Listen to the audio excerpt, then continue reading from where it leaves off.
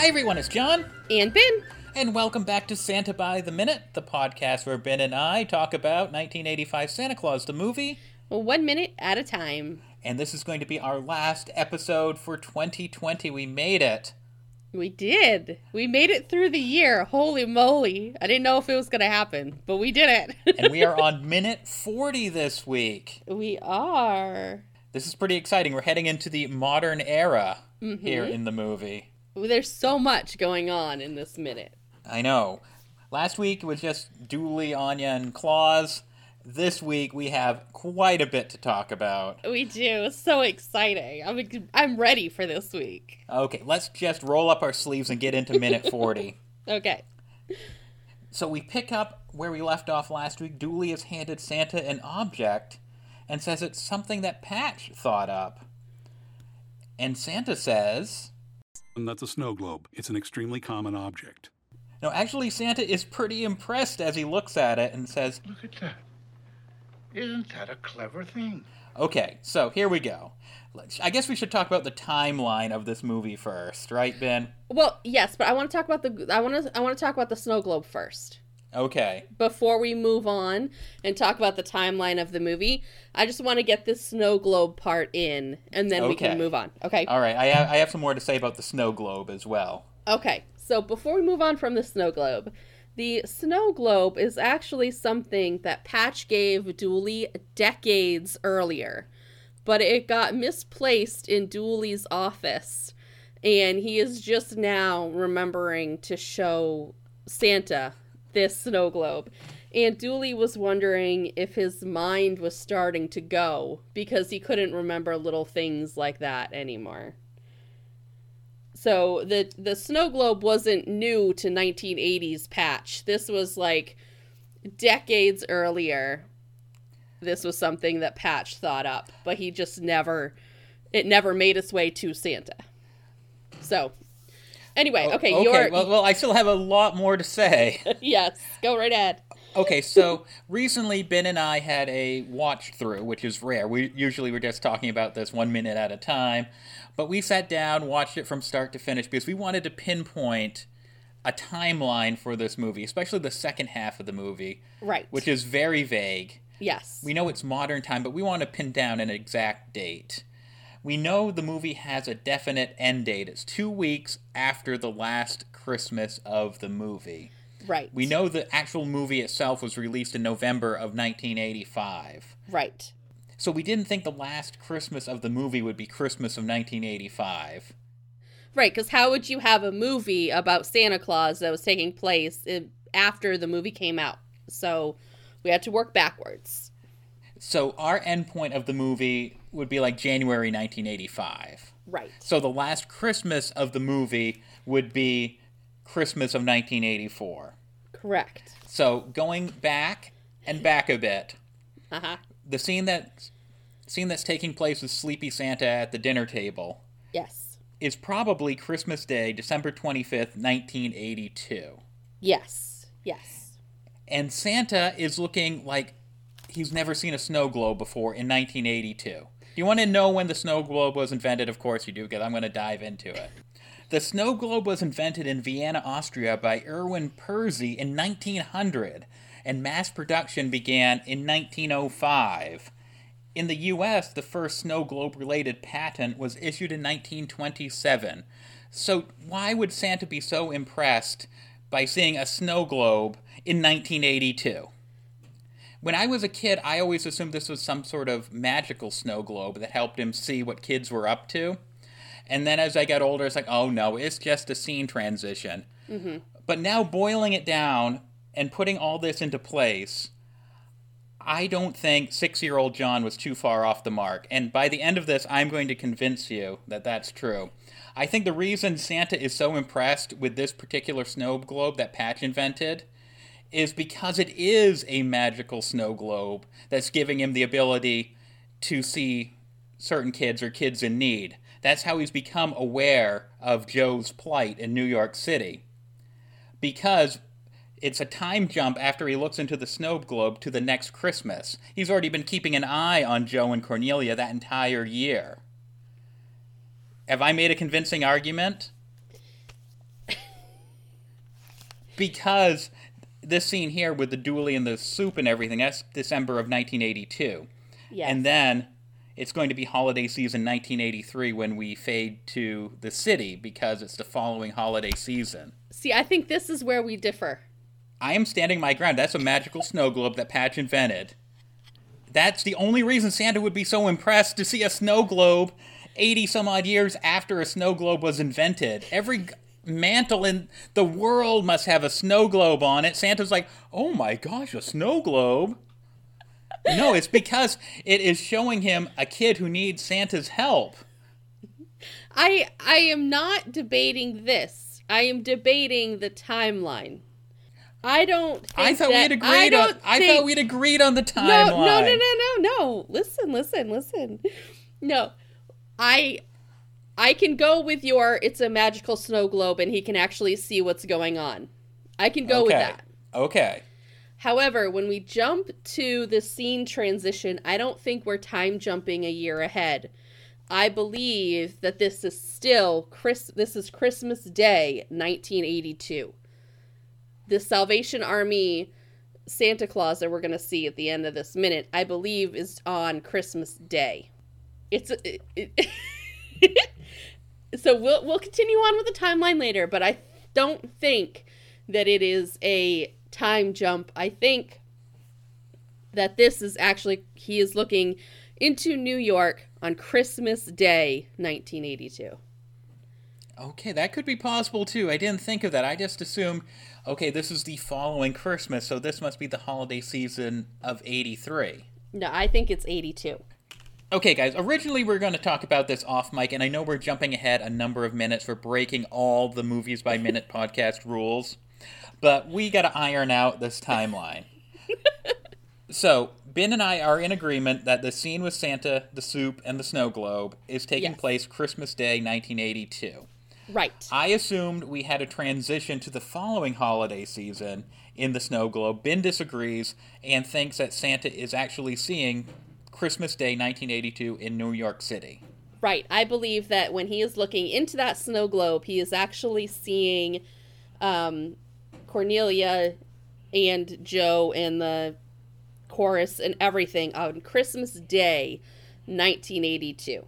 Because on Christmas Day, people are still doing Christmassy things outside.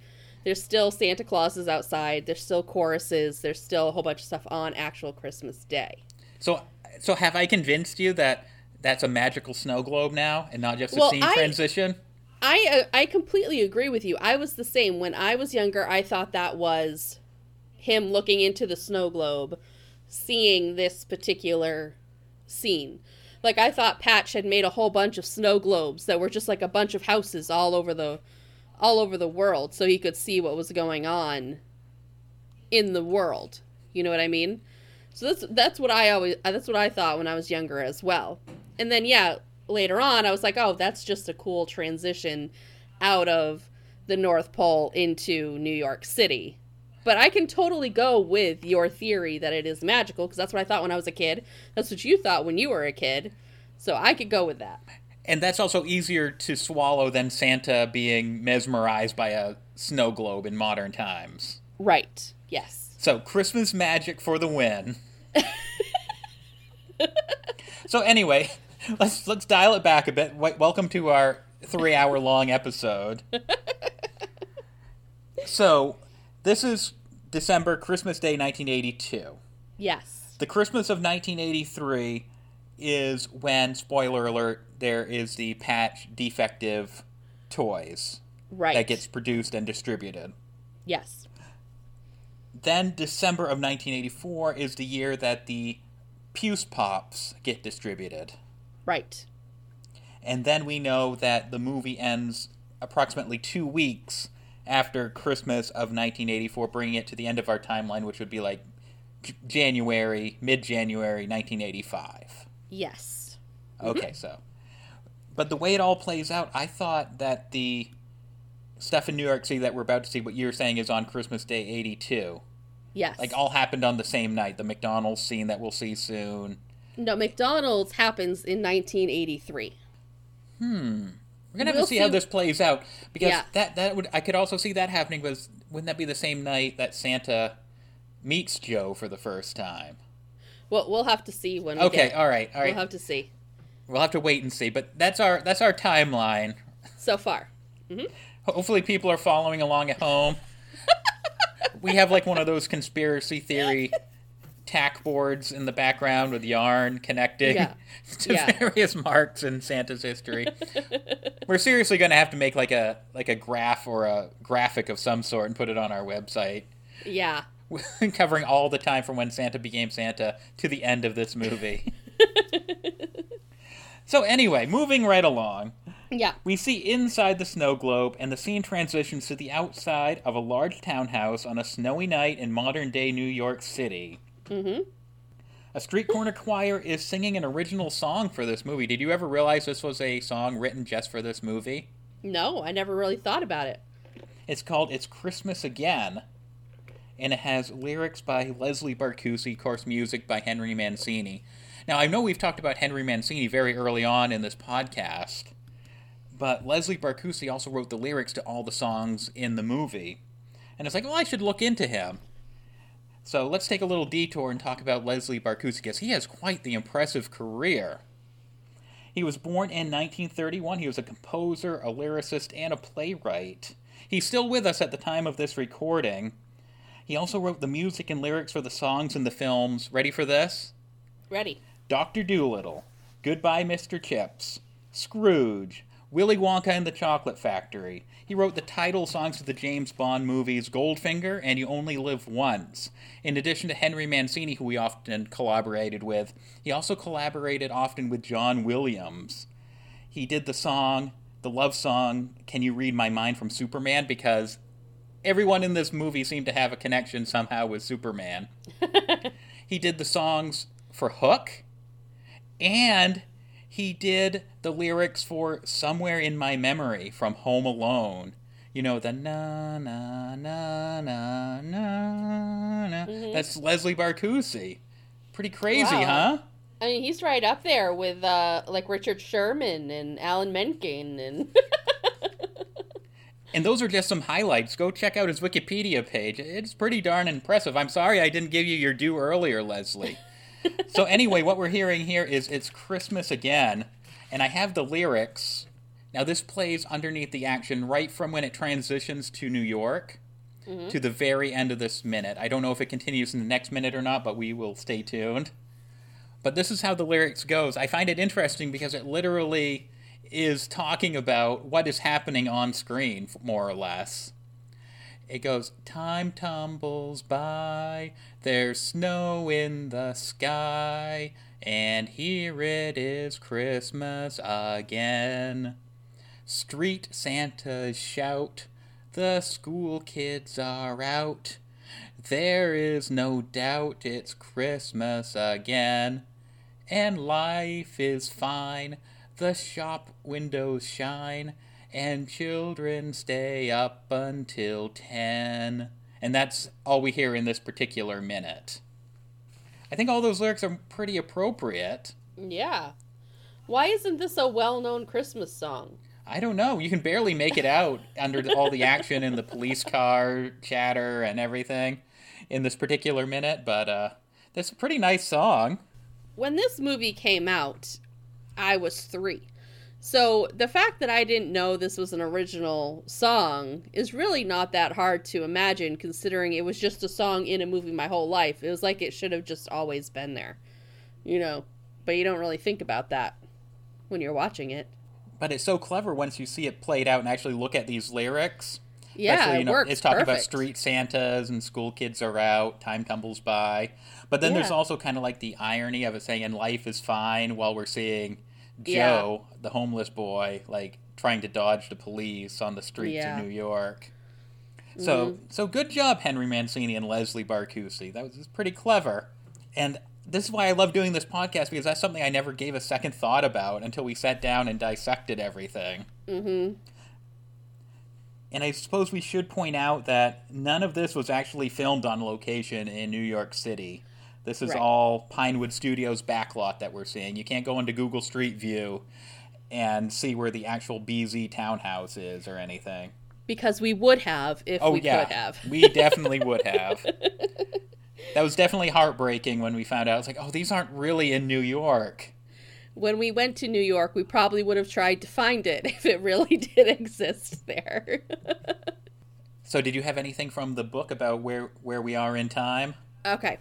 So, according to the book, this is what we're looking at right now is a colonial facade on a townhouse that sat on a side street in the East 80s. East 80s as in geographically, not Not the decade. timeline. On the border of the fashionable Upper East Side in one of the poorest neighborhoods in the city. So that's why you have this ginormous townhouse with rich BZ, which we don't know that yet, but everybody should know if they're listening to this podcast. So they have this rich colonial townhouse, and then you also have cops and a homeless boy walking around and kind of like a rundown across the street. Like this is showing a very good border of the two totally different types of life. So there's our street corner Santa. Mm-hmm. I know we get our first glimpse of Joe, but we have plenty of time to talk about Joe. So I know we will talk about Joe in a future episode. I just want to say that he is a 10-year-old boy. But the real star of this minute, and about half of next minute, is the street corner Santa, and let's give him his due. Okay. That's what we do here. We like to shine the spotlight on the actors behind the characters. And street corner Santa here is played by Walter Wally Goodman. He was a supporting actor on a number of British TV shows. Probably most famously, he was on The Benny Hill Show and Doctor Who, multiple episodes in the 70s. He was always a supporting player. He usually played like a befuddled bystander or a stuffy pianist. All the pictures I've seen online, he has like the big mustache. He looks definitely like the British, I never, type of character. And I actually reached out to Jack from Total Christmas Podcast and asked him if he had any additional things to add about Walter Wally Goodman. And this is what he said. Ben, you can pull that up? Yep. He says, from what I can tell, it seems he was just a bit part actor, but I'm familiar with a number of the shows he appeared in. Some of them were hugely popular at the time and are still considered classics. The ones that people in the UK of Jack's age would be familiar with are Terry and June, Z-Cars, The Liverbirds, The Benny Hill Show, and of course, Doctor Who. The rest of his appearances seem to be much less popular shows. And this was his last credited role here as the street corner Santa in Santa Claus the movie. He was like, I made it. I'm in a Santa Claus movie. I'm a drunk Santa. I'm good. We don't see that in this minute, but in next minute, spoiler, that we see that he's not the most honest Santa. Well, I mean, you could kind of tell. You could tell by looking at him. His shifty eyes. I could not find a birth date or a death date, but I am going to assume that Wally is no longer with us, because he was pretty old in every picture I've seen from the 70s and 80s, so wherever you are, Wally, we're glad that you played Street Corner Santa. So let's talk about Joe a little bit. We see a boy walking along the sidewalk. He takes a folded newspaper out of a trash can and stuffs it into his jacket, as a means to keep warm, I'm assuming. Yes, it's a way of insulating yourself against the cold. We hear some police radio chatter, and the boy stops and ducks into an alley as a police car drives by. Mm-hmm. The boy grins as he avoided the police. We also see our first glimpse of a little girl peeking out the window across the street. You can barely make her out, though. But technically, if we had to say, when does Cornelia make her first appearance in this movie, it's in minute 40. True. Mm-hmm. The street corner Santa then glances around, looks one way, then the other, to make sure no one's looking, and lifts up his donation box. For the record, the donation box reads, "Make it a Merry Christmas for everybody. Give to the Urban Development Fund." Street corner Santa reaches into the box. The boy adjusts his newspaper, and our minute ends. I believe that newspaper, going through it frame by frame, I'm pretty sure it's a New York Times. It is, yes. Yep. I rewatched this minute in the high definition version, and it is a New York Times paper, but you can't see a date. The date is obscured by his jacket. You're right on the ball. You knew what question I was going to ask.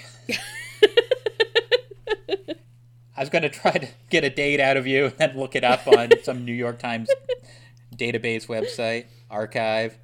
So when he's walking down the sidewalk and he takes the newspaper out of the trash can, of course I'm going by the old DVD version. Yeah. There's a sign posted on the building behind him. Is that legible in the remastered high-def version? Hold on a second. The street sign says 5th Avenue.